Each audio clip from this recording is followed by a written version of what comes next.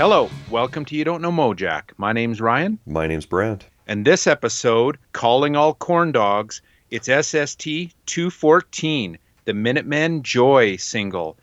We love the Minutemen on this show, and let's be honest, who doesn't, right? Yeah. If they're worth their salt, they love the Minutemen. But to help us out on this episode, where we've covered these tracks before, we've got a special guest. Yeah, similar to the Pat Hoad episode, decided to go, way outside of the box. Well, not out, I wouldn't say outside of the box, in the SST wheelhouse. Yeah. But this episode really does not have much to do with the Minutemen or with Joy or with New Alliance. We've got Ron Coleman on the show. Yeah, the interview, you mean, doesn't have a ton to do with the Minutemen, but it is 100% related to SST because Ron tells us all about Cruise Records. So it's super cool to get, and more. Yeah. And more, right? So cool to have Ron on just to keep learning more and more. So hang in there and listen to that awesome interview coming up with Ron. Before we do that, Brant, why don't you hit us with some spiels? I certainly will, Ryan. So this is a Mudhoney update. Okay. So Mudhoney announced a bunch of dates. Hopefully they come to Canada. Yeah. Some are with the Meat Puppets, which is just so awesome. They've been posting photos from the studio and saying things like putting finishing touches on the new album, which is great news. The world needs a new Mudhoney album right now. And it'll be good. Yeah. Like it's not going to suck. No question. So bring it on. Yeah. If you missed it the first time around, Keith Cameron's excellent book, Mudhoney, The Sound and the Fury from Seattle, has been re-released and updated. So you should pick that up because it's excellent. Again? I have to pick it up again? Well, I know you have it already. I don't. I'm more speaking to our listeners who may not have purchased it. Like I don't. Depending on how updated it is, I would potentially rebuy it. Yeah, it always depends, right? Yeah. So maybe I misspoke here. I'm not sure this was a Mudhoney update because here's the spiel I actually want to get to. So they posted an event for a show in Denver, Mudhoney did, with a band called Cyclosonic, 2 words, Cyclo Sonic, which is a new project from Matt Bischoff, who was bassist guitarist in The Fluid. Oh, yeah. So they look like they've been around since 2019-ish. There's an 8-song album from 2019, an EP from 2020, and a full-length from 2020 called Candied Rats. And holy fuck. How did I not know about this? You gotta check this out, Ryan. On it. It is super rockin'. Kind of reminded me a bit of The Humpers meets The Fluid meets Obits. Oh. The singer, Jiff, is just most excellent. I did a bit of Googling. There's a Bandcamp, by the way.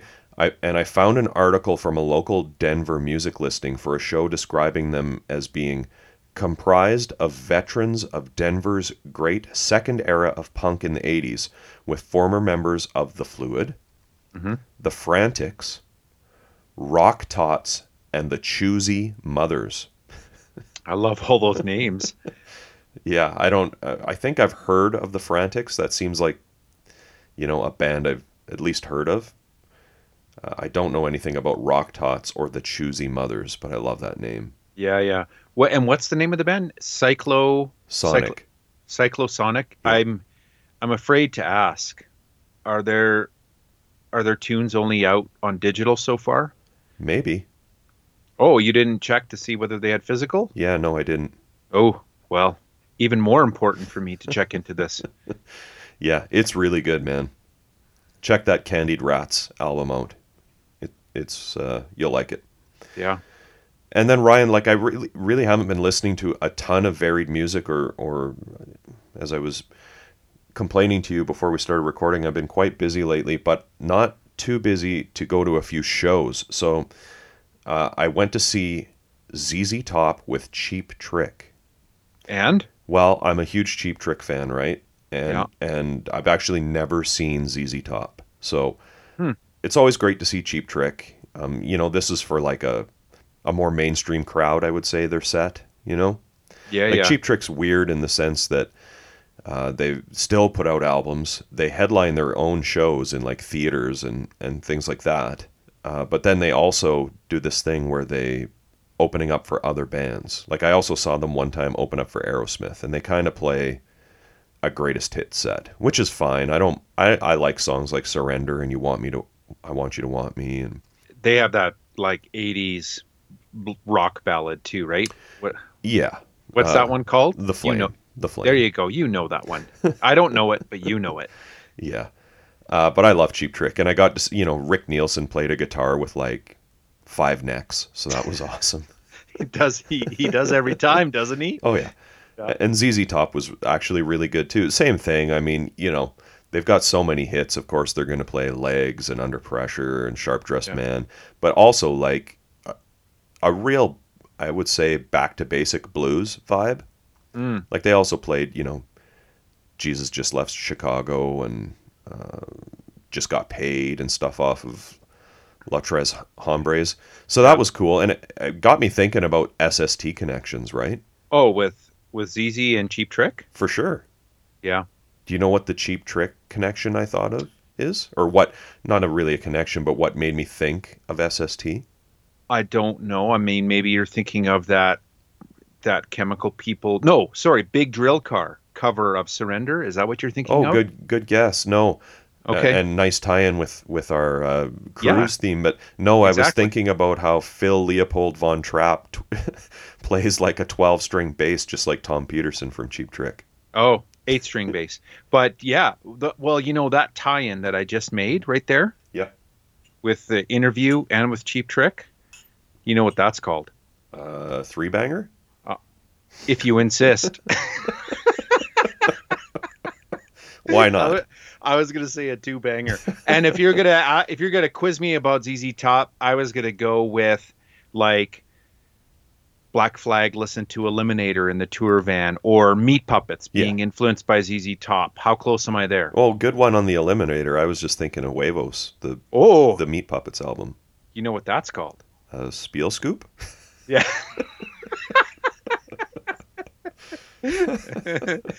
There you go.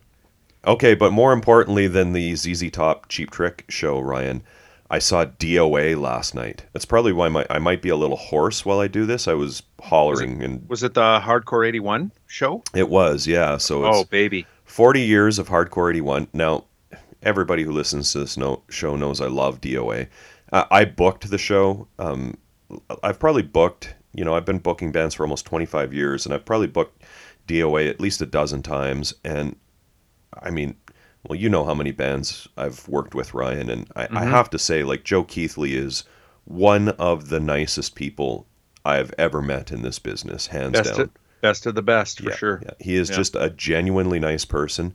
He, like, would probably still be standing there talking to fans right now if he if the lineup was long enough. Like, and I have to give him credit because almost all of these fans are just legless drunk, Yeah. and super obnoxious, right? And he doesn't bat an eye, and everybody wants to talk to Joe, right? Yeah. He's just such a lovable guy, and just posing for pictures and doing that thing, where he's like, that He look Joey thing, Yeah, looks like an ogre. Yeah, I and remember I remember one of the shows I saw, like, and he doesn't skip a beat either, hey, Joe? I yeah. remember one time there was just some legless drunk yelling at him from the crowd, and he's like, "Yeah, I remember my first beer. This song's called Race Riot." Oh yeah, and doing it on stage, I have to say, like, I've seen DOA tons of times. This is probably the tightest lineup I've seen them with for quite some time too. Mm. And Joe did all the Joe tricks, playing guitar with his teeth, playing guitar behind his head, Chainsaw? the high kicks, no chainsaw. Ah, no The high chainsaw. kicks, he can still kick really high. Yeah, yeah. He did a lot of a lot of those. Yeah, it was awesome, man. And played like Hardcore 81, which, I mean, dude, like, that record is as good as any record that came out of hardcore. Hmm. It's like top 5, man. Yeah. Like, No, it's as good as Damaged. You know what I mean? It's it's as a classic. iconic. It's a classic for Yeah. sure. Yeah. And so they played that and closed the show with The Prisoner, man. Like, just awesome. Yeah. Yeah. I got another quick Joey story for you. So I'm in Banff, Alberta I with think my I think you told this story on the pod before, No, did I? where you saw him standing on a street corner. Yeah, yeah. Hmm. Well, yeah, so I'm in Banff, Alberta with my wife. Yeah. They've obviously got a gig in Banff that night or they're passing through or something like that. And to see some dude walking down the street and I'm like, "Oh my God, that's Joey Shithead. That's Joey Keithley." And she's like, "What?" And I'm like, "That's like a legendary punk rocker, not just in Canada, but in the world." And she's like, "He just looks like some lumberjack." And I'm like, "Exactly, exactly." Yeah. Yeah, he's such a sweet guy, man. Hmm. Hey, Ryan, real quick also, podcast shout out. We're going to be on the Paisley Stage Raspberry and Rhyme podcast. Yeah, we are. Yeah, I think it'll be out by the time this episode drops. Oh, cool. So thanks to Jeff and Soraya for having us on. Yeah, for sure. I mean, so happy that they lowered their standards for us. It was a great chat, and I learned a ton. People will probably have a sense that style of music. I'm a fan. Don't get me wrong, but it is nowhere near my wheelhouse like it is for yourself, Jeff and Soraya. I did like how Soraya was like a total purist. Hey, Yeah. Oh, yeah. she's total purist, right? Yeah. That's a PFZ, man. What's that? Pander free zone. Okay. Yeah. Right on, man. Yeah, thanks to Jeff and Soraya for having us. It was really fun doing it. Totally. Yeah, I was a little nervous because I have a terrible memory, so I just kind of like, you know, took over the show. I feel like, did I take over? You do every week? Uh, what do you want me to say? Well, it it wasn't out of like ego or anything. It was just pure nerves, you know. No, no. It was such a treat, such an honor, and thank you, Jeff and Soraya. Can't wait to hear it. Yeah. What do you have, man? I've got a couple spiels or three, really, really quick though, because I want to get to Joy in the interview. First, a quick Truly update. Their Fast Stories from Kid Coma is up for pre-order, coming out on Bang Records. You can order it from Forced Exposure.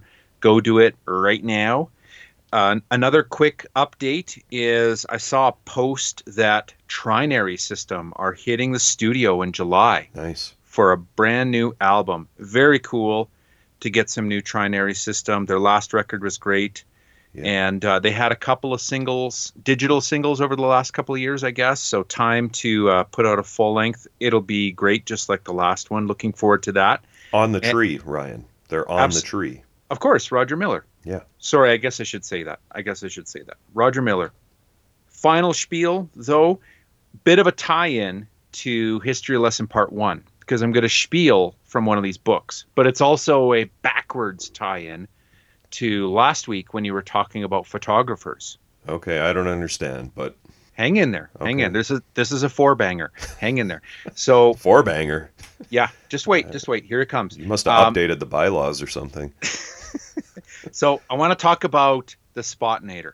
Okay. Spot. So I know when we spoke with Jim Ruland, we mentioned, of course, Spot's photos, his excellent photos. And I was doing research for this show, and I was just, going through all the books, and I'll talk a bit more about that in History Lesson Part 1. But I came up on this book, Anti-Punk Rock, A History, Text and Photos by Spot. Now, this, of course, came out after his photograph book, and that one is called Sounds of Two Eyes Opening, Southern California Life, Skate, Beach, Punk, 1969 to 1982.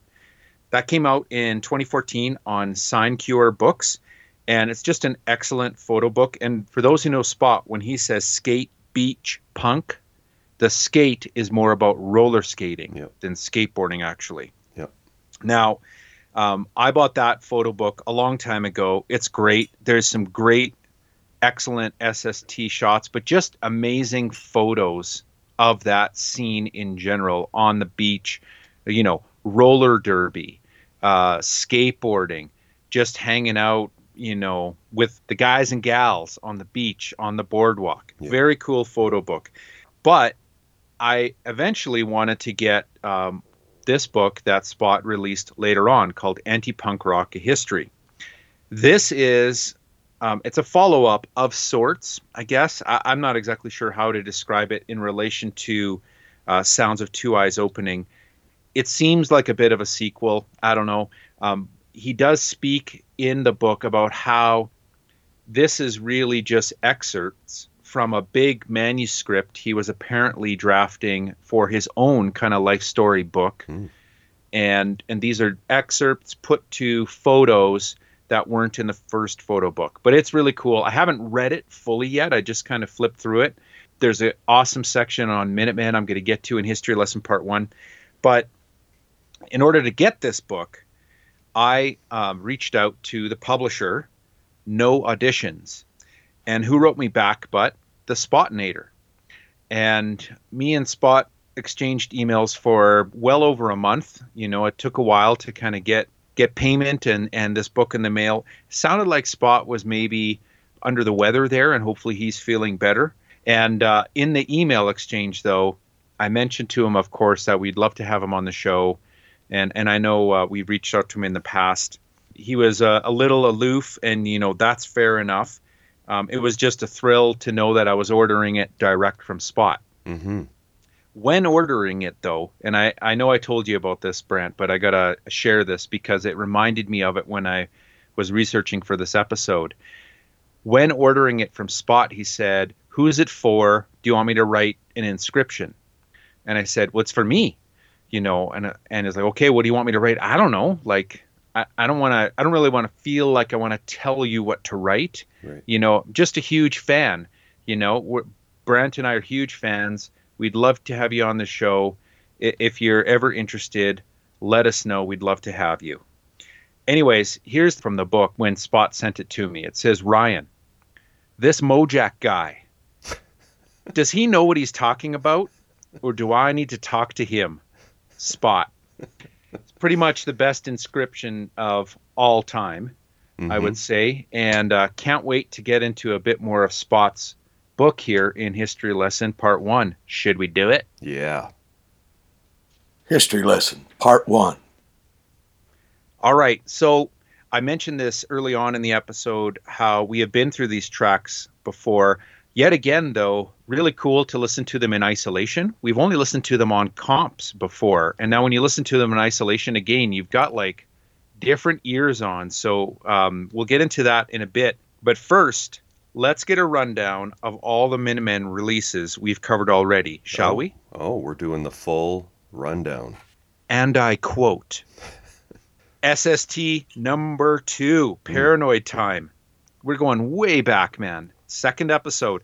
SST 4, The Punchline, where we had as a guest... Watts on bass? Yeah, man. Mike Watt. Can you believe Mike came on our 4th episode? I can, because Mike Watt's a fucking awesome guy. Yeah, I know, right? Like, wow. I still can't believe it. Such an honor.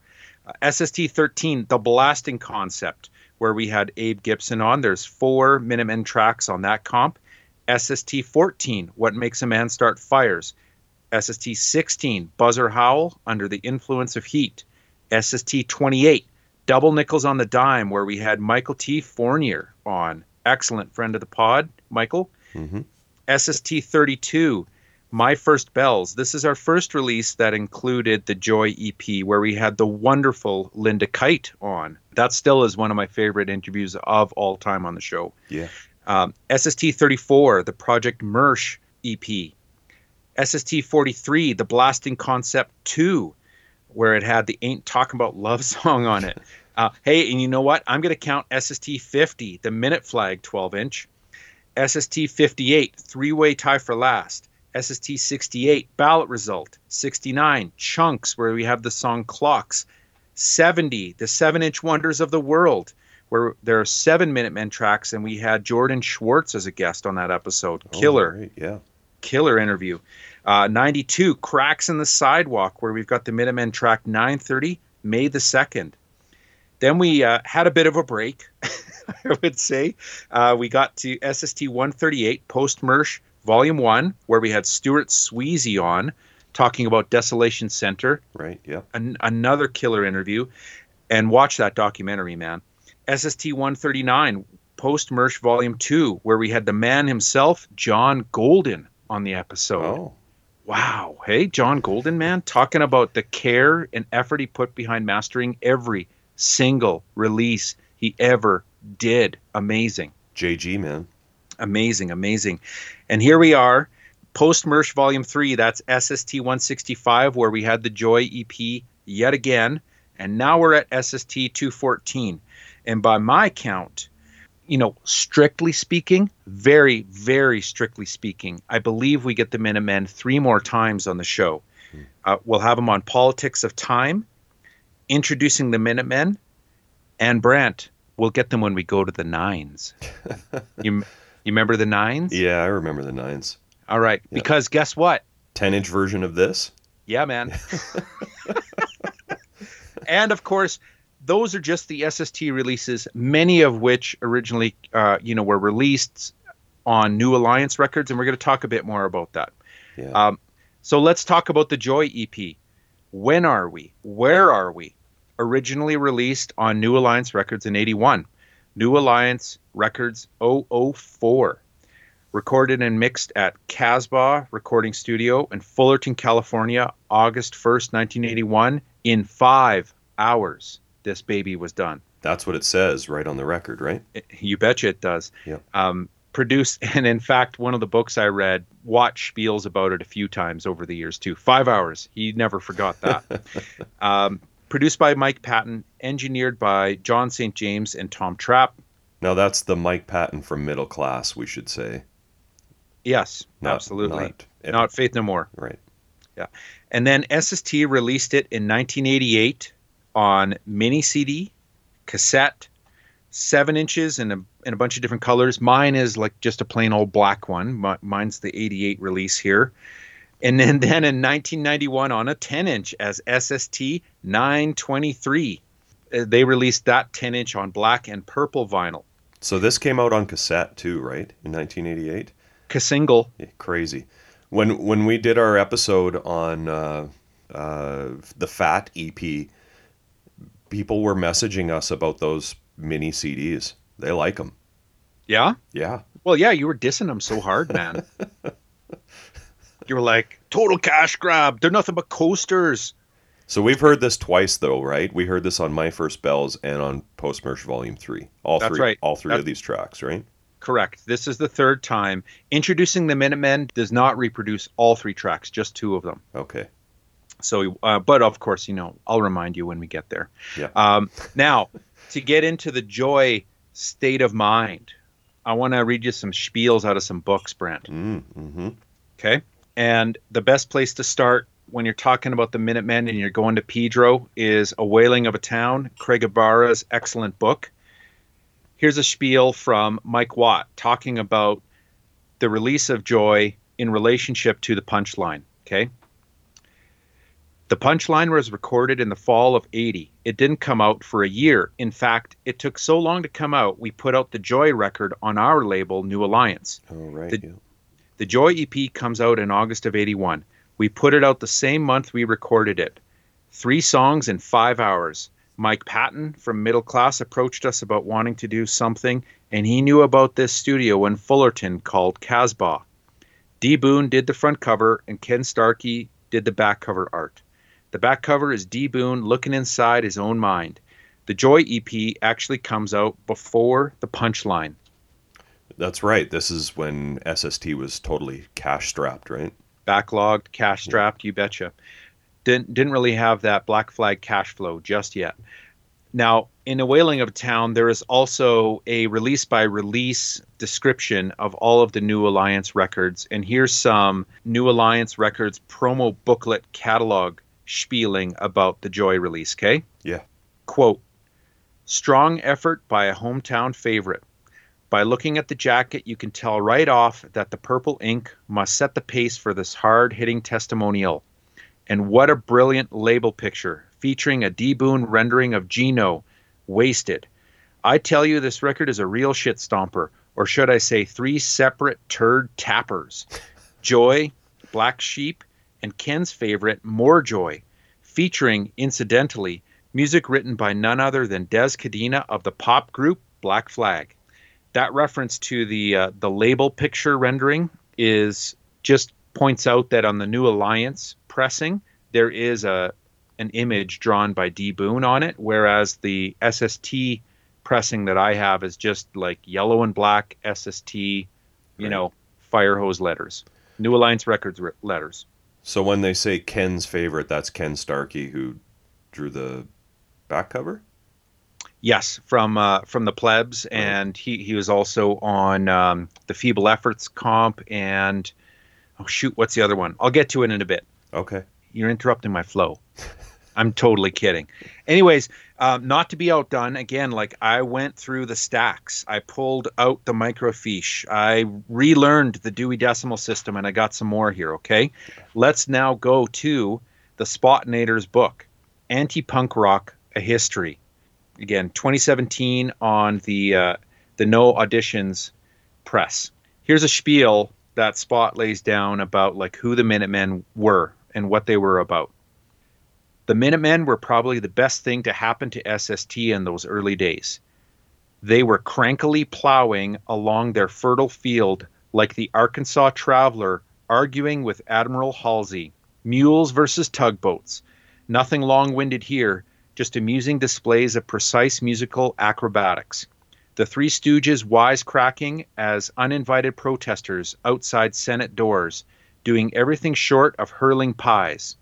And the unwitting audiences were pulled in like tuna raised on Iowa corn. There could only have ever been those 3 men, D. Boon, Mike Watt, George Hurley, capable of forming that triangle. An eloquent Euclidean example where the universe shrugs and says, that's it, take it or leave it. San Pedro, who'da thunk it? Geographical isolation can often be an advantage in terms of art.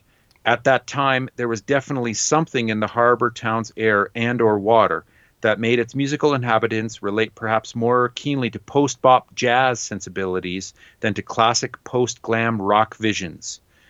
So these inelegant corn dogs desiring to belong thoroughly trumped their rivals by surfacing at Hollywood shows far more than Hollywood punkers ever got close to the beach towns. I like that point about isolation breeding creativity. So true. Yeah. The next page goes on to talk about Saccharine Trust. Okay. Yeah. So, I mean, you can tell where the Spotnator is going on that. Just killer. It's a great book. Both of those books. Let me give you a spiel out of Michael Azarad's book here about why the band had New Alliance Records to begin with. So this is from Our Band Could Be Your Life. And, of course, there's a Minutemen chapter in this book, which is awesome. Yeah. Quote, when asked what inspired the label, New Alliance Records, that is, Boone had replied simply, Black Flag. Part of being a punk band was also making a label, Watt explains. We never thought the label would get bigger. We just wanted to have it, so if you saw the band, you could get the record. New Alliance soon began paying for itself, with all the profits going right back into the label. Totally following a Black Flag model, right? Yep. Now, this is probably the best thing I think I found this week in the Mojack stacks. I found issue 16 from December 1981 of the Touch and Go fanzine. Wow, you really were combing through the goods, man. Yeah, man. I dusted off the microfiche. Okay, so I have 2 spiels out of the December 1981 Touch and Go zine. Now, of course, Joy came out in August, so this is December. So it's a few months after Joy has been released, okay? Mm-hmm.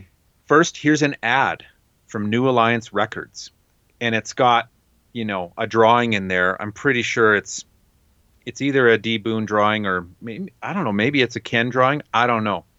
But it looks like, I think it's George Hurley in a car with a parrot hanging on. Yeah. You've probably seen it before, right? Well, he does that on the back cover of Three-Way Tie. Yeah. With the parrot. Yeah. So here's what it's, and there's a caption to this drawing. It says, I play drums for a working class band. I possess expensive ornaments. Because Georgie must have had a pet parrot, right? Right.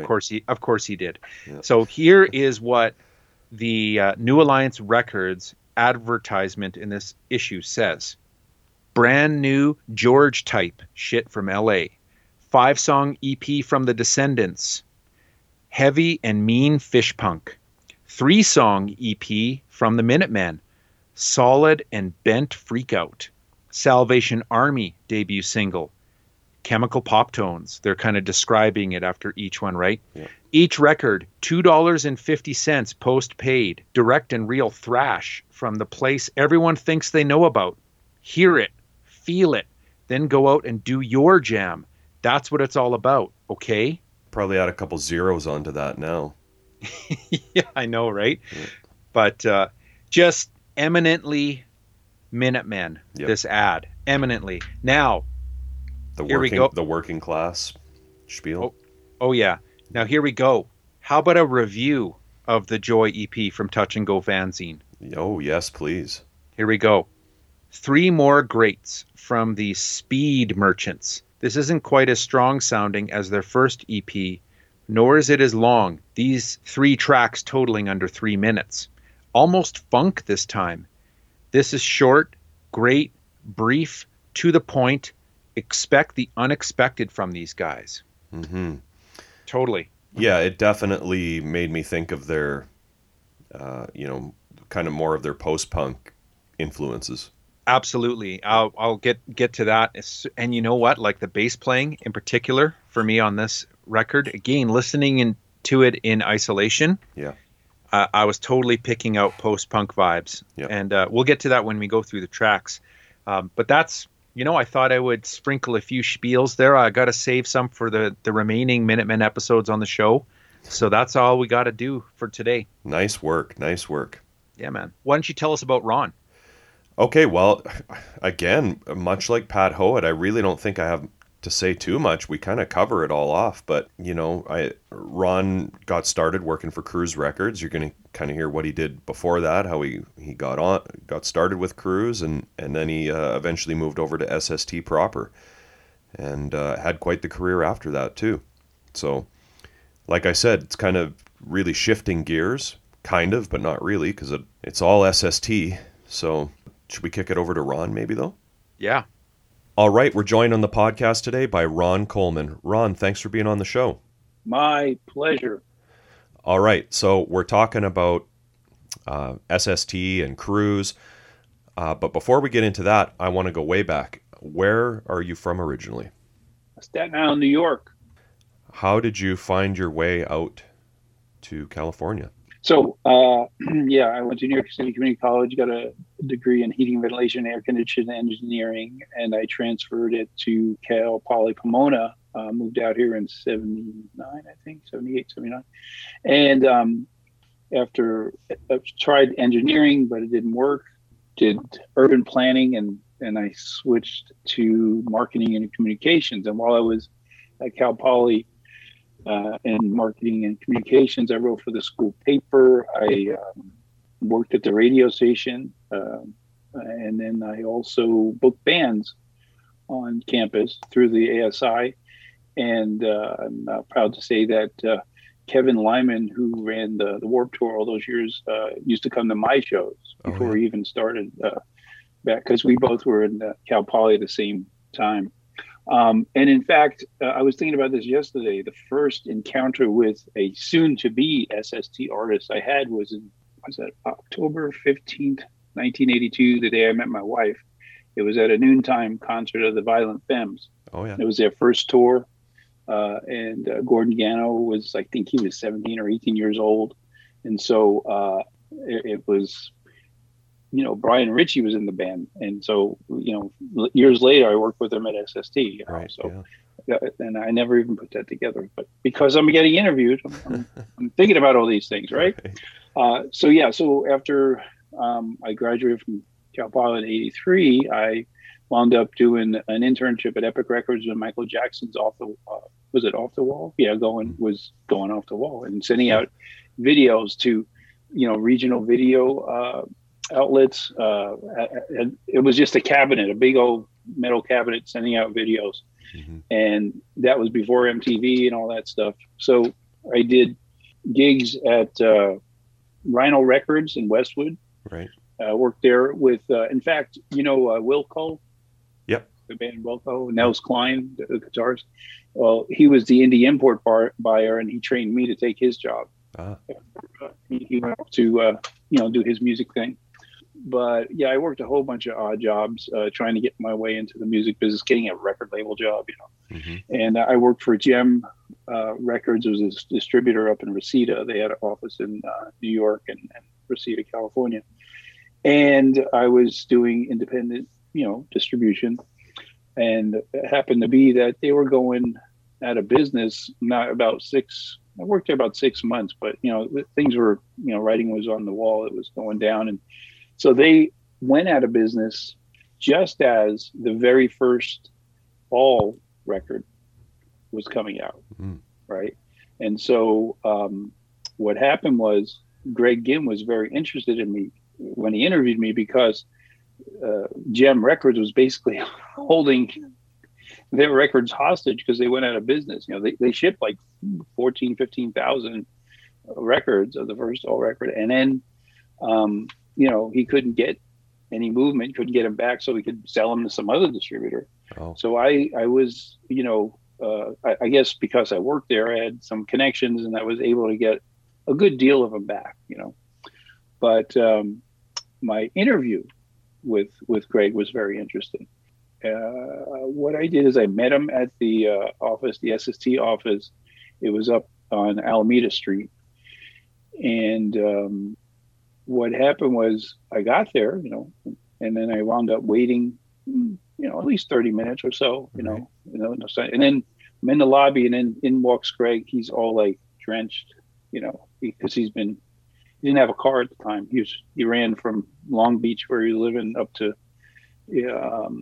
it's North Long Beach and Alameda Street. Mm-hmm. So I go in there, and then he and Chuck interviewed me and all that, and it seemed to go well. And he, at the end of the interview, he offered me the job, because he said it wasn't a job with SST, because I was like, oh wow, SST, man, but he said he's starting something on the side, a label on the side. It's called Cruise Records. And then after the interview, I said, yeah, sure. Let's get this thing going. And he asked me if I can give him a ride home. Uh-huh.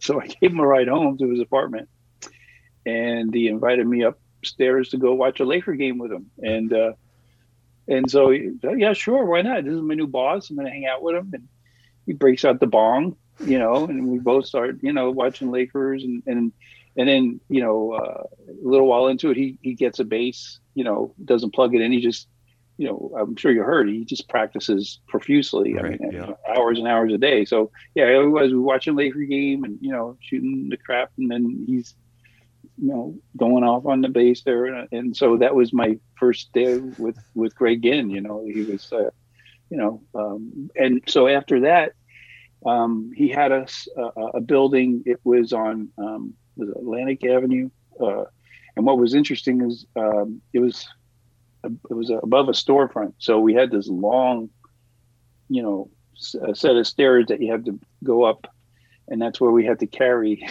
all the record boxes all the way up and store them up in the room there, and then bring them back down when we're going to get them to a distributor or ship them and stuff like that. UPS hated us because, they had to go up and, get the boxes or deliver them to us. Right. And we worked real closely with Steve at Rainbow Records, for the manufacturing. So basically it was just Greg and I, and he had three bands. He had All, he had Big Drill Car, and he had the Chemical People. And those were the three bands I was in charge of, everything basically, and so what was interesting after the back and forth with Gem Records and them going out of business and getting All's records, already says records back, it was like, okay, now we got to get the tour booked, so, and naturally they all went out together.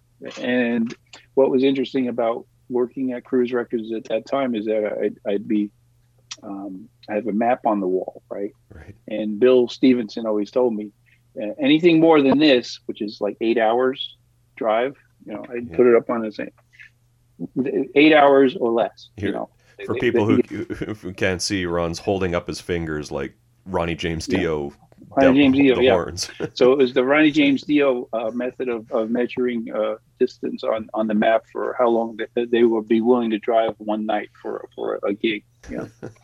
The trails that all the SSD bands blaze. I mean, Chuck, he was the tour manager. I mean, he was the guy, the booking agent, if you will. Yeah. It was in-house booking. So after I booked the show, I just switched ears with the phone. I said, "Okay, now you're talking to the promoter, the publicist." It was like, "Give me all the radio stations, give me all the the newspapers and any place that you use to promote these gigs, and let's do this." And so it was a trial by fire. I mean, I am a pretty outgoing, chatty guy to begin with. So I think that's what Greg appreciated about me, so that I had a lot of energy to do this, because there was a lot to do. Yeah. And so I booked the bands, promoted them, marketed them, work with the bands to get their artwork together, get their recordings, because Greg was busy doing his music. Because that was the other thing. He was putting together his solo material and working with other bands, other musicians to put his thing together. And so it was about, I don't know, it was about a year and a half of that. It wasn't about like 6 months into it. We hired one person. His name was Greg Jacobs. We called him Jake Cruz. I was Ron Cruz. Everybody, had their Cruz names. Right. And Greg said that the name Cruz, he saw a really cool graffiti somewhere in Long Beach, and it's Cruz, and then it was a cool record label. Yeah. It's pretty well documented that when Greg got into a new project, whether it's a band or whatever, right, he got all the way into it. Was he around a lot? Do you think it changed the dynamic at SST, him having Cruz and like probably being pretty into his new bands, like he's kind of returning to music himself, and he's got this new label? Yeah, it was definitely because being that we were a startup record label, pretty much. I mean, sure, we had Greg and his resources, but he was very, very adamant about me not tapping into any of the resources of SST, because it would be, to be unfair to Chuck, Mm-hmm. because they were co-owners of the label at the time, for me to be, hanging out and trying to glean, contacts information, or parlay, if you will, any of the resources there. And in fact, he didn't want me hanging out with anybody that worked at SST. He really wanted to keep a firewall up between SST and Cruz, because he wanted to do this his way on his own, without just taking advantage of the SST legacy, if you will. Like I said, hired Jay Cruz because he had a good, strong connection with the Big Drill Car. That's how we met him and stuff. And he was a really solid guy.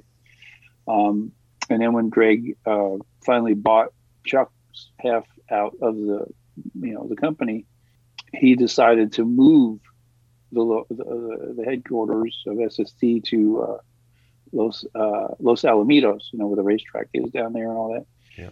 Just down the block from the high school.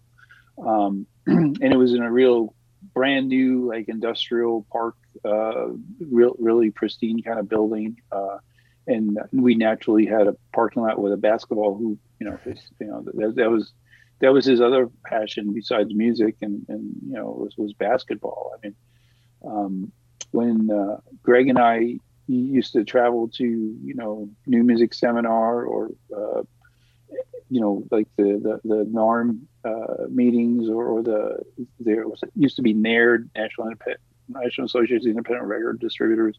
He'd always bring a pump and a deflated basketball, and we'd because he and I are tall, so we do pickup games with different people at these different events, because we like blow off some of the the seminars and the meetings and stuff. Hey, come on, let's go. And I remember one time we were at a new music seminar. We got out there with Flea, and he was pesky, to guard because he was fast and everything. But all you had to do is put your hand up over him because he's so short. So that was easy. And Greg had this really killer fadeaway jumper, right? He just like. You know how Kareem Abdul-Jabbar, you just can't go anywhere near his arm when he does the sky hook. That's why I always tell my daughter, learn the sky hook. They'll never get, I mean, he has the most points of any person in the planet, Yeah.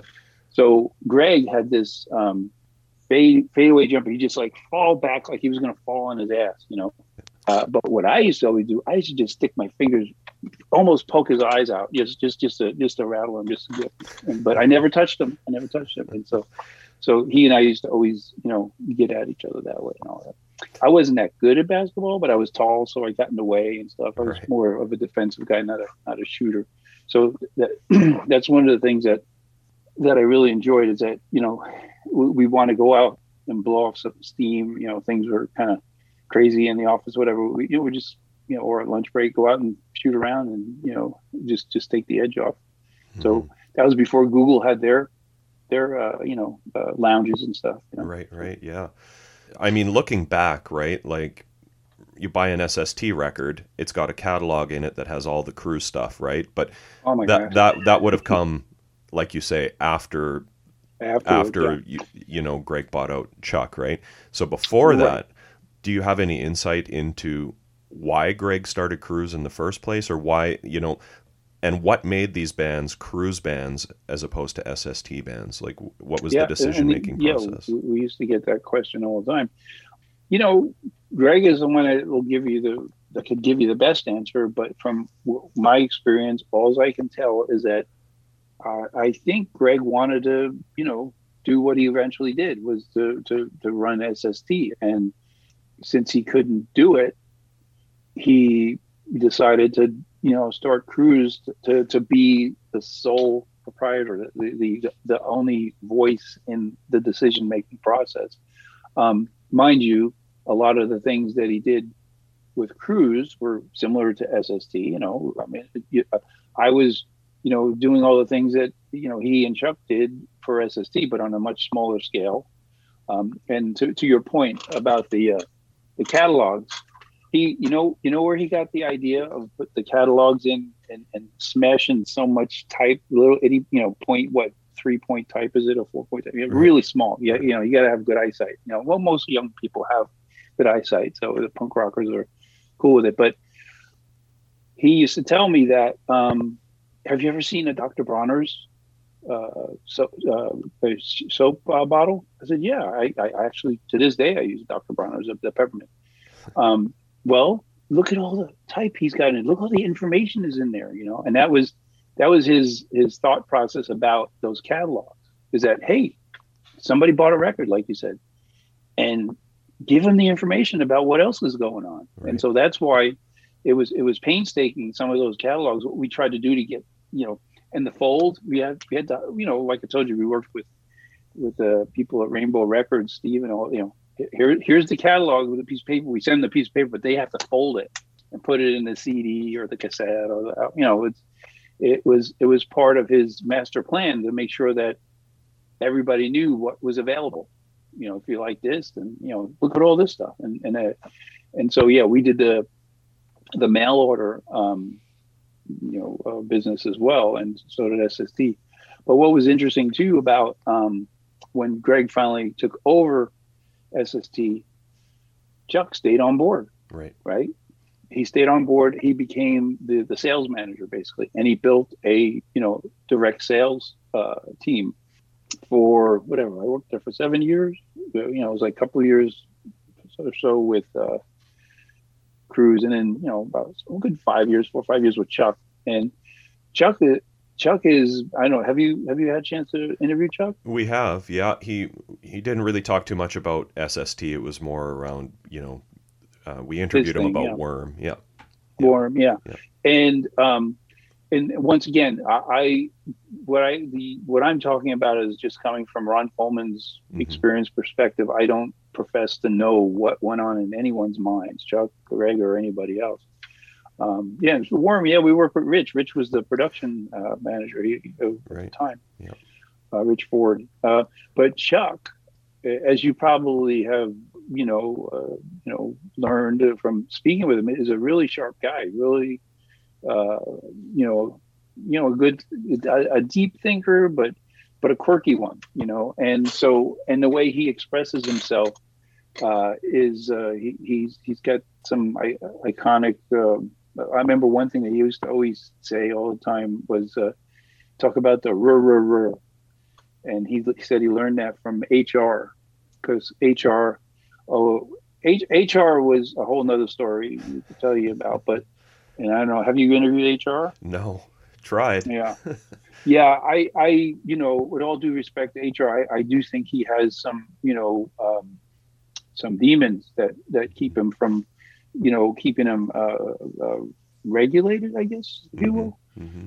Yeah, the expression the rrr was people talking behind people's back, or people trying to backstab you, or the gossip and stuff. And if you listen too much to the rrr, it'll tear you down and stuff like that. Yeah. And Styli Selassie, he used to say that a lot. And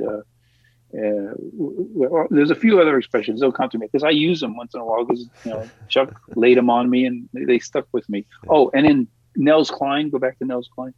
He always talked about shredding. He really shreds on guitar.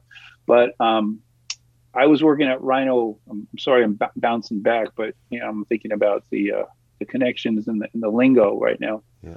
But Nels Cline, when we worked together and he trained me over at Rhino in Westwood, it was right around the time when Jane's Addiction was just blowing up. Right, we'd like blow out 50 records a day off the rack or more.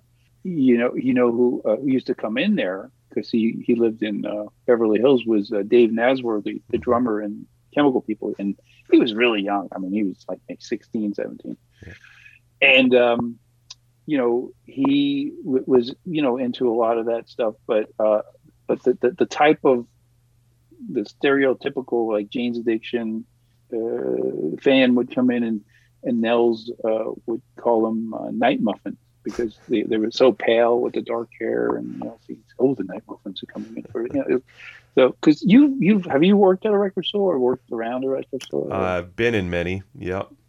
My co-host Ryan has. Because there's a certain decorum, if you will, of just when you have it's almost like a team sport, the kind of music genre you're into, or the bands, and so you have to figure out ways to tear down the other guys, passion, right, with your passion. And so, yeah, it was really interesting because Rhino was a pretty eclectic store. I mean, it just had some really, really passionate, really hardcore fans of the different types of music that we were working with. In fact, Gary Stewart, who left us a few years ago, was he was like the business manager. He'd come in and pay everybody the checks and stuff like that, and we'd have the sales and things. But that's the job I had before I went to Gem Records. I only worked there about 8 months because the job at Gem Records came up, and I jumped on that. But back to the Chuck experience, he was a real savvy and just intelligent and experienced guy. But he was level headed. He wouldn't talk shit about people. But he knew where to step back when people were back to the HR, the bad vibe stuff, Yeah. So it was really interesting. It always was a big question mark that he stuck around after everything to work with Greg all that time. But it worked out. And fortunately, I didn't have to book bands anymore. I was in charge of. First, I was just doing marketing and sales, the publicity and all that.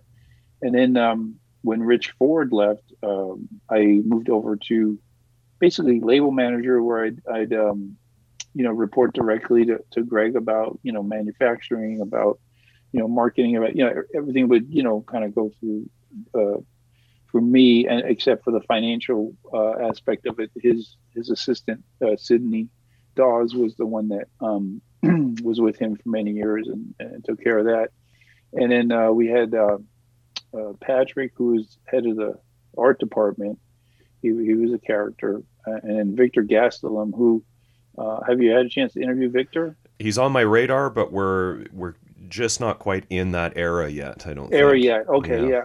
Because Victor is a really cool dude, and he's done those Calexico album covers, and he does those stencil art and stuff. And I've kept in touch with him. I've kept in touch with Chuck a little bit. We email each other once in a while and talk to him once in a while. He sent me a birthday greeting and stuff. And the time at SST when we were over in that building in Los Alamitos was how shall we say? There was just a lull there wasn't a lull in the activity. We had a lot of things in the pipeline. Yeah. But one of the things that really ate up a lot of resources was, the U2 Negative Land. Yeah. And did you guys cover that one yet? We haven't gotten there yet, but Where are you in the timeline right now? We're right around. We're just getting into like 1989. So. Oh, okay. Yeah. Okay. We're getting close. So you're at Cruise Records. Right? Yeah, we're at 89. Cruise. Yeah. 88. It was in the spring. I think it was like right around this time, April, May of 88, when I, started working with Greg. Because I remember my wife right now, who I've been married to for just over 20 years. We actually were together from 83 to 88, and we broke up and went our separate ways, because we were young or whatever. In fact, my wife had a career in showbiz. She worked as a costumer, and her very first movie that she worked on was La Bamba. Oh, wow. And she got into the union and everything, and she spent 10 years doing that. So, but yeah, I remember we had broken up just like a week after I got the job with Greg, and I was just like, useless for a day. And I just said, Greg, it's over. I'm all yours. Yeah. It was like, so that was part of my motivation to really rock it at Cruise, because from an emotional standpoint, I was wasted. If you want to throw yourself into some work, like agreeing to work for Greg Ginn is probably about as good as it can get. Yeah, you're going to get a lot of work. Yeah. You're going to get a lot of work. Yeah. Okay, so back when you're just getting started with Cruise, then you mentioned those kind of first three bands. Was there anything that was slated to come out on Cruise that didn't, that you're aware of?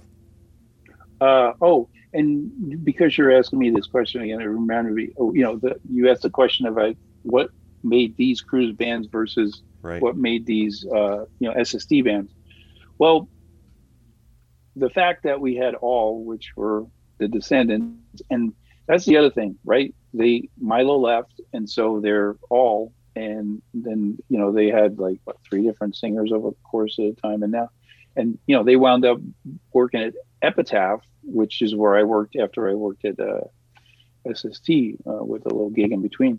Yeah. But with All, it was really kind of, there was some, there's a connection. There was a parlay there, right? But, when I was booking All tours and trying to get people to write about them and everything, everybody wanted to talk about Descendants, and it's hard. It's almost like when someone goes from a band and they leave it and do their solo act. Oh, well, what about So there was that kind of a negotiation of how the direction you'd want to go with that band, but it was a clean slate naturally with Chemical People and Big Drill Car. Now, the interesting thing about Chemical People is, remember, I I knew Dave Nasworthy before I knew him, right? Just like Brian Ritchie, right? Dave Nasworthy, to this day, he's an excellent photographer, and I don't know if you've seen his work. I have, yeah. But he somehow made inroads with porn stars. Yeah. He was hanging out with porn stars, and he got porn stars to be on the cover of their albums, right? Yeah. And so there was a lot of, here we go, coming from different circles, especially some of the people at SST that I knew. What is he putting out records by bands with porn stars on, and it was kind of difficult in some places because people were politically correct about this, and they thought it was exploitive and so forth. But I just had to, and it's funny because there was the first one I had to get on the artwork, I had to get him to, cover up the areola, with I cut out some little piece of paper and they sent it to the printer. It's like, come on, man. Otherwise we're not going to get this in the stores. Right. It's like, crazy stuff. But I think that, all not so much a difference of SST kind of type of band, but Chemical People were they were different. I mean, from the average SST band. But the thing is, I mean, the SST catalog. I mean, you're doing a whole podcast on the whole damn history. They're all over the place. Yeah, that was a complaint, but it's also a compliment. Yeah. I mean, however you ever want to look at it.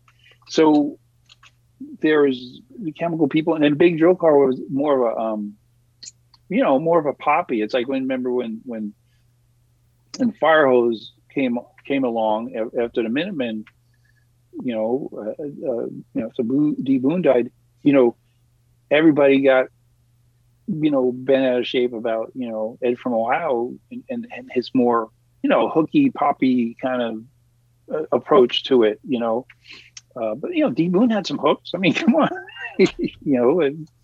but the first three bands were, always pretty much, as descendants with a new singer, Yeah. and then Chemical People were different to a certain degree, but then and then the one that was really different, right, was Skin Yard. Yeah. Everybody said, what the hell, but Greg's experience with Soundgarden and that scene, and Screaming Trees, everything coming, the grunge, that was the buzz. And we had that record come out, and then the other thing is when the bands found out we were going to SST, they were like, oh yeah, it's like, now we're going to be part of SST. But Greg just didn't just fold it all in. He wanted to still keep the Crew's identity Mm-hmm. within the SST umbrella or whatever. And so, do you have any insight, Ron, into how New Alliance factored in kind of before and after the move? Were they also separate like that? Yeah, they were separate like that because he had a label manager, Robert Vodka. We've talked to him. Yeah, and he's another smart guy, deep thinker with a lot of opinions and things like that. Hippie, yeah, he had the really long hair, and we used to always walk around barefoot and shorts and stuff wherever we went. Yeah. But he was a good basketball player, so that was the other thing. Greg always had tall people, so he could shoot hoops with too. I think that was a consideration. But yeah, we always have the separate, marketing and logos and vibe. And then I think you probably talked about it with Robert. It's the whole foray into the Harvey Kubinick stuff. All the spoken word and the Bill Walton and the John Wooden, which I was part of. I mean, and then Buddy Collette. There were some pretty stellar people that Absolutely. They work with, and I was in awe and all that stuff, and seeing Bill Walton, kind of traipse down the hallway and go into Greg's office like, oh, look at that. So but yeah, that was totally, he had different lanes for these labels, and he didn't want to dilute their direction or their vibe or whatever it is. I assume Craig Ibarra's connection to working for SST was how Rig got on Cruise's radar as well. Absolutely, yeah, and and they were a good band, but Craig didn't really. He was a creative guy, but he was, I guess he was somebody else that had some demons and stuff that he couldn't. He couldn't be consistent. He had trouble sometimes getting to work, getting work on time and stuff. So I don't know what went on in his life outside of work and everything, but I know he had it tough. But he was really talented. I mean, and he did a lot of really cool stuff when we moved over to SST. When Cruise used to do these. Cruise band night. And then we did one at the Palace years ago, and gave away stuff. But he did caricatures of all the different musicians, which was like so cool. And he, extremely talented, and he's still doing stuff now. I know, but it's mostly from a cultural standpoint down in San Pedro. He and Victor. They were like so they were schooled on the Pedro thing, Watt and Boone, they that was that was their gods. Yeah. And then they got to work for the label, and they so it was really cool to see that those guys are so into it all. That it's I love seeing people that are passionate doing their thing. What about later, when Greg started getting going again and Mm-hmm. Doing the Greg Ginn stuff like Dick, and he's touring again by this point. Now he's touring it. Yeah. I mean, when he starts releasing music again in that era, he's got a band and he's starting to tour again. Mm-hmm. That must have been somewhat easy for you to get some press around, Greg starting to do music again. Oh yeah. I mean, the interest that was, he's revered in that genre. And as far as the critical response to his solo stuff, as you know, has not been, it wasn't Black Flag. Okay. So there you go. It's like Greg is singing on these records, and he's writing these songs, and some of them have, glimpses, touches of what was in the past. But I think, he may have been, trying, just like with Cruise and SST, just keep things, keep a firewall up between everything, and trying to mold and shape his own direction. But then, like you said, he had the Greg Ginn record, he had the different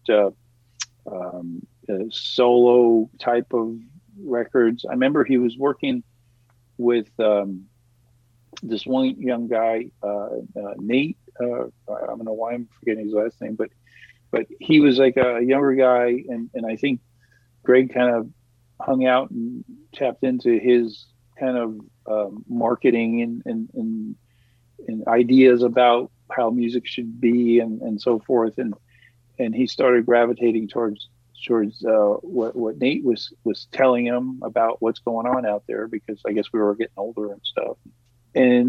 But yeah, to call up somebody, or send out a promo to get someone to listen to Greg's new thing and get an interview with him and stuff, it wasn't that hard, because anyone who knew anything about punk rock was interested in talking to Greg. But Greg didn't, just like anybody in his position, he wants to talk on his own terms. He didn't want to talk about the gossip.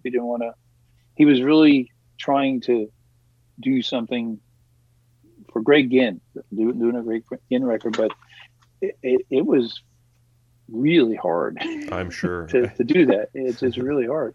Yeah, it's And when you come from this iconic band with a iconic front man, and everybody knows it maybe didn't end well. I'm sure everyone wanted to know, mm-hmm. when's the last time you spoke to Henry Rollins, those kinds of things, right? Right. And the thing is, I remember when I ran into Henry at one of those seminars or whatever, and he was friendly and all, but cordial, I guess you could say. He wasn't like, but Greg had a lot of people that he didn't, I guess what you say, end on good terms with, and so it's almost like living in a neighborhood, right? Because he's in the music business, he's in a certain part of the music business, and if you're going to put records out by yourself of your own, or bands that you're signing, there's certain people in certain part of these circles that you're going to run into. So, I think it's better to be, how shall we say, cordial or coexist. I'm all about coexist. Right. So sure, maybe you don't like this, that, the other thing, or maybe, but when we used to go to these things, Greg had some. There's some people that he didn't want to see, or people that he wanted to see because he wanted to tell them that they needed to pay him and stuff like that. Because there's the independent record business is just like any other business. There's a lot of shysters in them, and there's a lot of people that are dishonest and are out to screw you and bury you and so having a boss like Greg, and with what he's been through and what he was trying to do, it was a kind of an odd place to be in. Yeah. Well, I'm sure there was some baggage by that point, right? So yeah.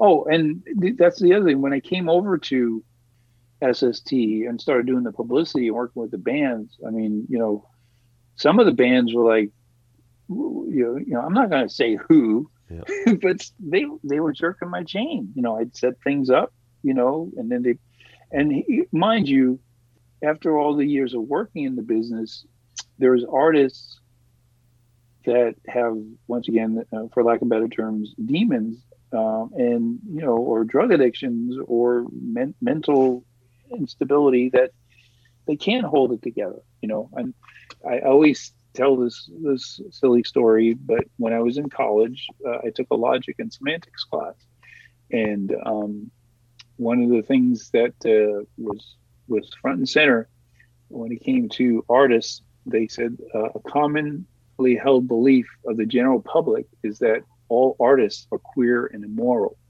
So whenever someone sees an artist and they like their music and they're, oh yeah, it's great, but whenever they do something that's a little off center or whatever, then they're freaks. So the point I'm trying to make about it is that some of the artists I work with were all about. I mean, like Bill Stevenson, he's a workhorse. Look at what he's done. Yeah. Look at the studio. Look at the bands he's produced. When Cruz moved over to SST, you started working more for the SST artists directly? Yeah, everything. Yeah, when he took over, when he bought out Chuck, then SST Cruz, I was in charge of doing the marketing and the marketing and publicity for all of them. Mm-hmm. So it would have been more of like the stuff that came in the early to mid 90s, like Bazooka, Hotel X, Leaving Trains, the Reactivated Flesh Eaters. Yeah, Reactivated Flesh Eaters. Like I said, the Negative Land, U2. Boy, what a mess that was, man. Yeah, we had to be dodgy about that. And that's the other thing. He spent so much money, from what I understand, on lawyers because of that. That was and that was, I guess. Negative Land always did some crazy, provocative, things to really bend people, out of shape. Yeah. But because they did it with Casey Kasem and U2, I mean, you couldn't get too much bigger than U2 at the time, Right. to pick on, Yeah. So that was a lot of work. It took a lot of energy to juggle all that. But in the end, we had to pull all that product, and still some of it floating around and so forth. But yeah, like the leaving trains. I was working. I actually we put out the No Man, the Yeah. Roger Miller stuff, and Roger was really a cool guy. Poor guy, he had tinnitus, but he was still going out and playing and stuff. And unfortunately, I have it now. So Yeah. So do I. Yeah, it's like what? Yeah. It's like you got to have brain power to deal with tinnitus. Yeah. Man. Yeah. You For gotta, sure. when I first got it, I started listening to Brian Eno, Music for Airports, just trying to just go in another direction. Yeah. Yeah. But yeah, those bands. That's the other thing. By that time, Meat Puppets had left. Sonic Youth have left, but some of the darlings, the SST big bands and so forth had left. So we were working with, I guess, the Leaving Trains, kind of regrouped with James, and then they were very how shall we say, raucous. Yeah. Live band. and they I remember when they did the you remember the Guns N' Roses use your illusion, and then they had their parody of it, and it was entertaining, but there was a lot of drinking. Yeah. So it kind of derailed a lot of things. So I was recently talking to Pat Hoed. Pat. Yeah. And we were talking, about how SST was kind of a farm label in a sense for, bands like you mentioned, the Meat Puppets, for example, right? But also for, people who worked there, like Ray Farrell and yourself. You mentioned that you moved on to Epitaph after. How did that happen? Well, actually, what happened was back in, was it 96? I was approached by Mark Bevan. He's a radio promotion guy with his partner in New York, and he reached out to me because he was starting up a record label in New York, and so I wound up leaving in December of '96 to go work at the label. But what I guess I didn't do enough due diligence, because he really didn't have, he told me he did, but he really didn't have distribution set up. And he was working with a lot of bands from Europe.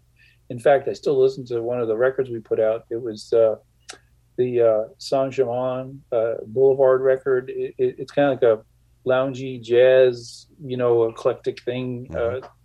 He thought that because he had some product from some of these French artists and European artists, that he'd be able to make them big in the independent distribution, independent label in the United States. But it turns out that we really didn't have distribution. We were working with the one stops, and to your point, the marketing, the sales end of the record business. I learned a lot at SST, so my knowledge was valuable to them, and so I wound up helping them figure out how to sell the Tower records and how to, work with, Valley One Stop. That was the big one stop on the West Coast at the time, and so forth. But yeah, it only lasted about 10 months, and I wound up coming back to LA, and then I was out of work for about almost 8 months, whatever. But one of my remember I told you, Greg and I used to do pickup games when we went to the convention and stuff. But one of the people I befriended was Dave Hansen, who wound up becoming label manager, or GM of Epitaph. But at the time, in the mid '90s, he was running his own mail order business, and before that he was at Dr. Dream Records, so that's how I knew him. But he was working at Epitaph. He had just started less than a year, and he said, "Hey, we got to get you a job at Epitaph." And so I put together a proposal for a merch company for Brett Gerwitz, and finally got an interview with Brett. And I remember one of the questions Brett asked me was, Stones or Beatles? I said, Stones, man. It's like, but anyhow, unfortunately, I was the last person he hired before he went off the deep end, and was out of commission for a couple of years and all. Mm-hmm. But back to the experience, working at SST, well, look at Carducci, man. Yep.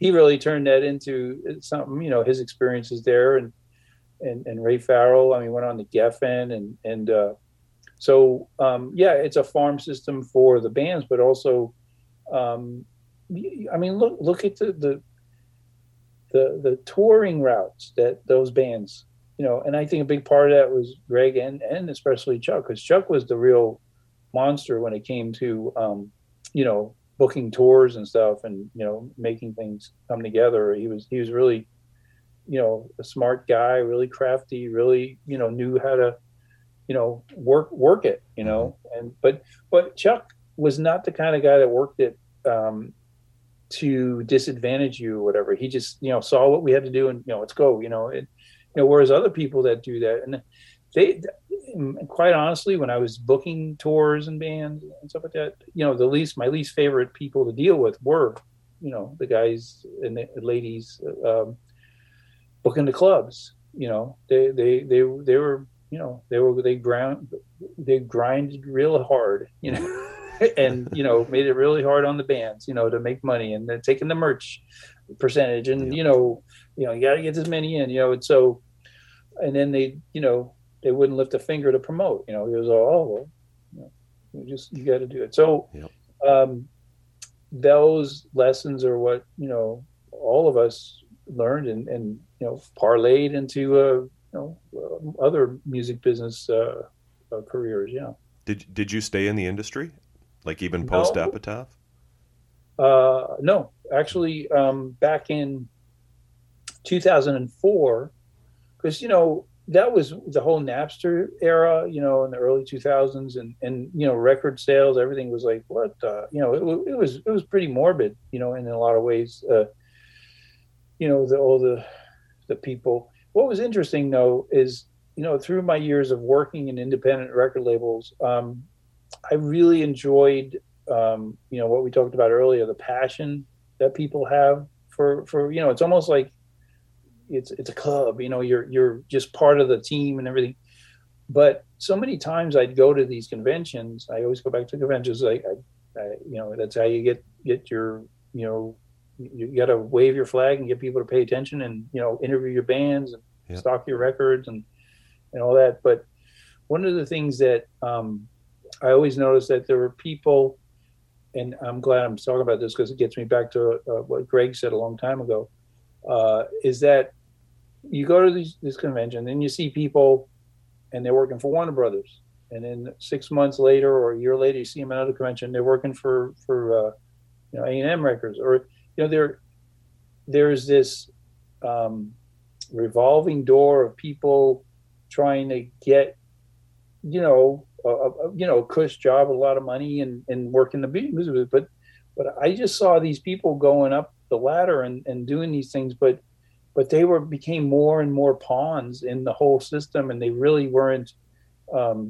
engaged with the music as much as engaged with the scene, the system. And but that's fine. I don't criticize them for it, but that's one thing that I recognized working for an independent label, and why I enjoyed working for independent labels, because the entrepreneurial spirit. I'm self-employed. In my industry now, I'm a financial advisor. I did a 180. I used to go to bed at 3 or 4 in the morning, after being out in the clubs. Now I have to get up or, around then, not that early, but, but the thing is, back to Greg, what Greg always said to the bands, he said it to me, and I think he said it to the bands, is that like when Husker Du or the Meat Puppets, that's the thing. The Meat Puppets were, you probably heard about that they were a little, miffed at the fact that some of the bands that came after them to the label were, getting a chance at the gold ring, going on a major label. And what Greg always said, and I think it's true, that you have to decide as an artist what you want to do. You want to have a career, or do you want to make music as an artist? And it's not to say that those two things can never be one, because they do happen. Yeah. But it's so rare. So you have to be prepared to say, okay, I'm going to make my music and I'm going to do it the way I think I should be doing it, because this is what an artist does, right? Whereas, okay, well, there's my peers getting this, like, wow, look at the car they're driving, look at the house they're living in. And so no one should be faulted for whatever side you're on about that, Yeah. But he really, when he said that to me, I thought, yeah, that's, that helps keep your feet on the ground, basically. It keeps you sane, because it's so hard for an artist, right? They work so hard, or some of them don't work hard, and they get a deal, and then lucky. you go, yeah. It's like, well, my wife used to say, oh, well, her older brother was great at math, and all the teachers loved him, and she said, I'm just dyslexic. I can't do it. How did that happen? How did it get those talents? How did it? Yeah, and so it's really important to just know what you want, know really what truly is inside of you to fulfill you, make you happy. And if it's making your music the way you want to do it and screw everybody else, do it. But if it's, hey, I really do want that, 3,000 square foot home in the hills, so what do I have to do? What moves do I have to do to get there? Yeah. And when, that whole issue of sellout that everybody always, points to, when a band goes to a major label, whatever, some people should sell out because that's good for them. That's, whatever. But, there's always the posers who, sell out, but act like they didn't. And, or they can't, they can't come to grips with it, Yep. So yeah, I wanted to make sure, because I thought about it earlier when we were talking, and I forgot to, bring it up about, one of the things that always stuck with me about that was that do you want to be an artist, or do you want to have a career? It's pretty simple, but a lot of people can't see that, from the forest for the trees, or whatever you want to call it. Ron, thanks so much for taking the time to talk to me today. I really appreciate it. Absolutely. This has been a pleasure. And if you got any follow-up, or you want me to help you, reach out to some of my other colleagues in our past, I'm more than happy to do that. So there you have it. That's why Cruise was started, hey? Yeah. I've never really heard it told that way, or I've never really read about it. I mean, I knew that it was Greg kind of doing something his own, but wanting to, even maintain the identity once it was folded in with SST, that's interesting. Speaking of folding, I loved when he was talking about making the manufacturer Rainbow Records fold all those Cruise catalogs. Remember those? Oh yeah. They're well, I've got tons of them. Yeah. Yeah, I've saved every one. Like just fold it up like a, I don't know. Oh yeah, like you got to fold them up so small to get them in a CD. Or especially right, or a cassette, right? It was just bulging, I remember that for sure. Yeah. So he was talking about a few things, made me think about Jim Rulin's book, actually, that he talks about gem distributors. Yeah, going under. And how that Jim goes into, some really great detail about all the issues with the distributors and the impact it had on SST. Yeah. And also the Negative Land stuff and all the hassles caused by the U2 record. Jim does a fantastic overview of how that entire debacle played out. Yeah, I love how Ron said, we had to pull them all back, and there's some of them still floating out there. Yeah. And I'm like, you're damn right there is. Yeah. Loved his description of Greg Ginn's fadeaway jumper. Oh, Yeah. And Oh, and man. some good advice from the Duke too. Don't listen to the. Oh, that was HR actually. Don't listen to the Rah, rah, rah, rah. Don't Yeah. listen to the rah, rah, rah. Yeah, totally. That just means, you know what, man? Be your own person. Yep. Be good. Be a good person, but just be your own person, man. We Think got- about how much stuff related just to SST. Let's just focus on that for a second. How much amazing stuff we're still enjoying right now if people listen to the rah, rah, rah. Yeah. For Forget sure. it. For Forget sure. He mentioned Dr. Dream Records, which Oh, I loved hearing that because 2 weeks ago, Pat Ho had mentioned El Grupo Sexo and Vince McGrooney. right? Yep. And like, man, I said earlier in my spiels that I wasn't listening to much other than, Cheap Trick and ZZ Top and DOA now, but I also rocked some Chemical People this week. I was listening to that album's soundtracks because it's one that I really like, And Really? while I You was, like? yeah, it's got some Gone vibes, But Yeah, I suppose. I got thinking about it because he talks about Dave Naz's connection to porn stars or whatever, right? And Mm-hmm. the reason, if people don't know, that record, which came out on Cruise, by the way, Cruise 20, is it's all soundtracks from porn movies that Between the Cheeks 2 and New Wave Hookers 2. Yeah. Oh, you actually researched which It's on the back of the CD. films? so- Oh, it is. yeah. You know what? I got to tell you, I love the Chemical People. I may have listened to that one twice. Oh, really? You should listen to it again. Yeah, maybe. It's been a while. Yeah. I definitely have kind of dismissed that one, I would say. Enough said. Yeah. And I liked how he ended the interview too, where he's talking about this, this notion that Greg had about, what are your priorities as an artist? Yeah. It made me think of actually Mary O'Lally in that Vinyl Guide interview I mentioned last week. Makes some really insightful comments on that subject, especially from his perspective with some of the, the desert bands that got big, like Caius or Queens of the Stone Age, for example. He talks about that at length, and it's really interesting. But yeah, loved talking to Ron. It made me want to get more into Cruise, man, because there's, I don't know if there's a bad record on Cruise. Yeah, I can't think of any right now. I mean, maybe I don't know. Well, I will re-listen to soundtracks. That might be my least favorite one, though. I don't know. And it's I don't know. Well, Not I take it back. I'm not going to say who, but there's bad records on Cruise. But now that I think about it, but there's a lot of really, really great ones, man. Oh yeah, for Yeah. sure. I don't know. We might have to. I don't know if I want to do Cruise start to finish once we're done this. I think I'll be ready to move on, but we could pepper some Cruise in. Should we talk about this record a little bit, though? Yeah. History Lesson, Part 2. All right, let me kick off History Lesson Part 2 here with some Spaceman spiel in it about the Joy EP. Here we go. From the SST catalog. This 3-song EP was released after Paranoid Time, but before the Punchline. Produced by Mike Patton, these songs are pure early Minutemen. Joy. That's all it says. Cover art by D. Boone. Didn't really get very creative on that one. No. But it does say here, of course, 7-inch single, 3-inch CD. It doesn't say the word single. It doesn't. It just says CA. But it's a single. Okay. I tried to find a picture of it. The pictures I could find look like one of those like paper sleeves on a single. I don't know. Maybe.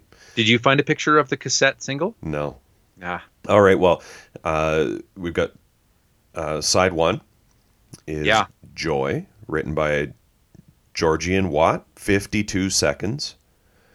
Probably said this before, but I feel like I have this thought in my brain about pre-Double Nickels Minutemen not being fully formed or not really my preferred material, maybe. Yeah, you said that. But every time we get into this early Minutemen, I'm reminded how idiotic that notion is. All 3 of these songs are as good as anything on Double Nickels for me. Like They're good. Loving D Boone's leads. I always like what I consider like his signature lick when he bends a note up to the same key as the next string 2 frets back and just rocks it. Oh yeah, he has a wicked solo on this song, and it's over before you know it. Yeah. It's got that Watt with a pick sound. Also love how this song starts with the hi-hat. Like Georgie actually starts it just with a little shh on the hi-hat, and that's how the song kicks off. I love that. The mix on the vocals is really interesting too. How Dee's vocals are panned right and left. It's a cool effect on this tune. Yeah. The next one is Black Sheep. That's also on the A side. Hurley Watt, and here's some serious post-punk based sounds for me on this track. Yeah. Oh yeah, man. That's what I wrote too. You can see those post-punk roots showing for sure. I love how it shifts gears into that super anthemic instro part. It's classic Minutemen. It is for sure. 1 minute and 6 seconds. Hey. Yep. And then we flip it over for More Joy, also 1 minute and 6 seconds, and that's Boone, Des, Watt. And interesting what you said earlier. I assumed that Des contributed lyrics because the Minutemen did that a lot, right? Where they would just ask outside friends for to give them words and stuff. So I assumed that's what Des did, but that piece you read made it sound like he wrote the music for this, which is interesting. Hard to tell. I have a question for you about the lyrics on this EP in a second, though. But first, I have another question for you. Do you think the opening sounds of this song, More Joy, sounds like that Jane's Addiction song, Been Caught Stealing? Maybe. How do you mean? Well, it has a like boom, boom, boom, like that kind of. Yeah, okay, I can see that. I was just kind of like, dude, the Janes kind of like, did they get some inspirato from this song or what? I mean, Jane's Addiction, they had some Minutemen vibes because they had some funk in some, like, Been Caught Stealing is kind of a funky song. For sure. It's got or not Been Caught Stealing. What's the first song on that record? Stop. It's got that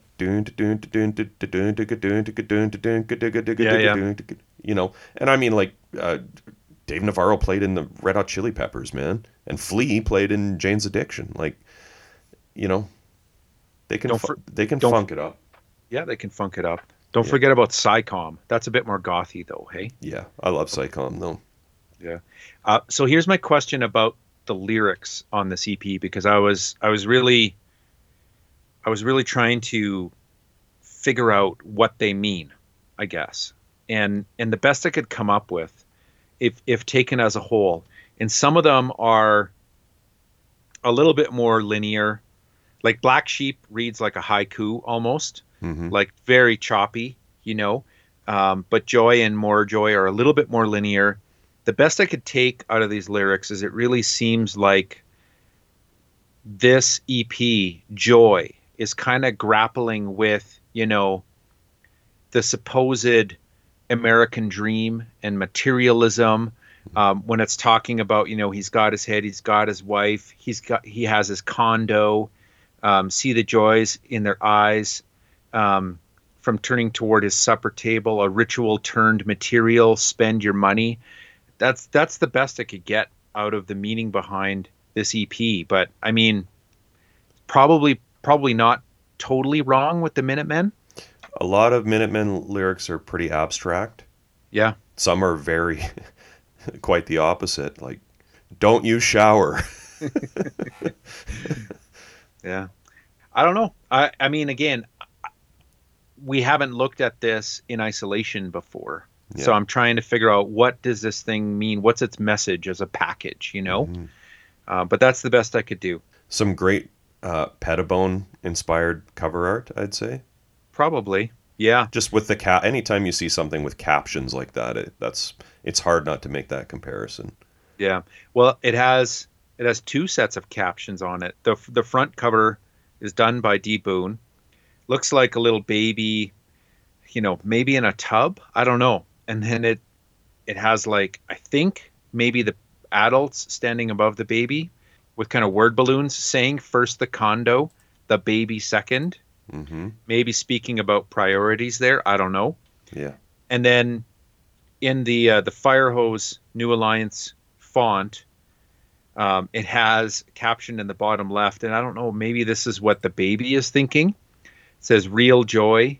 My dad has then it has these asterisks, fill in the blank. He employs people who believe that someday they'll push the men who will buy them, and then some asterisks. I don't know what that means. Can't tell. Did you have any thoughts? No. Yeah. Seems like about work. Yeah, I was thinking, and all the men who learn to hate them. Yes, kind of, right? Yeah. I was thinking of that song as well. Yeah.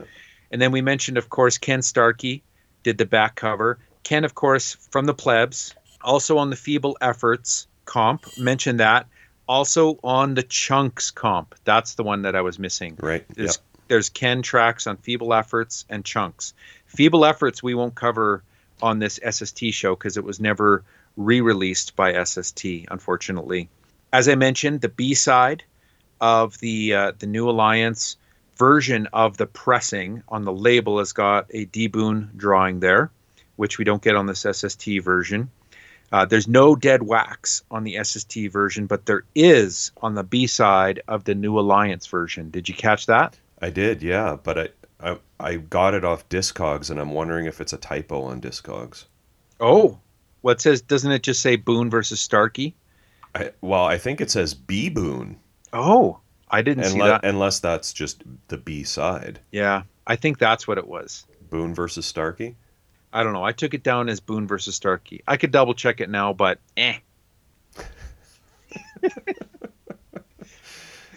All right.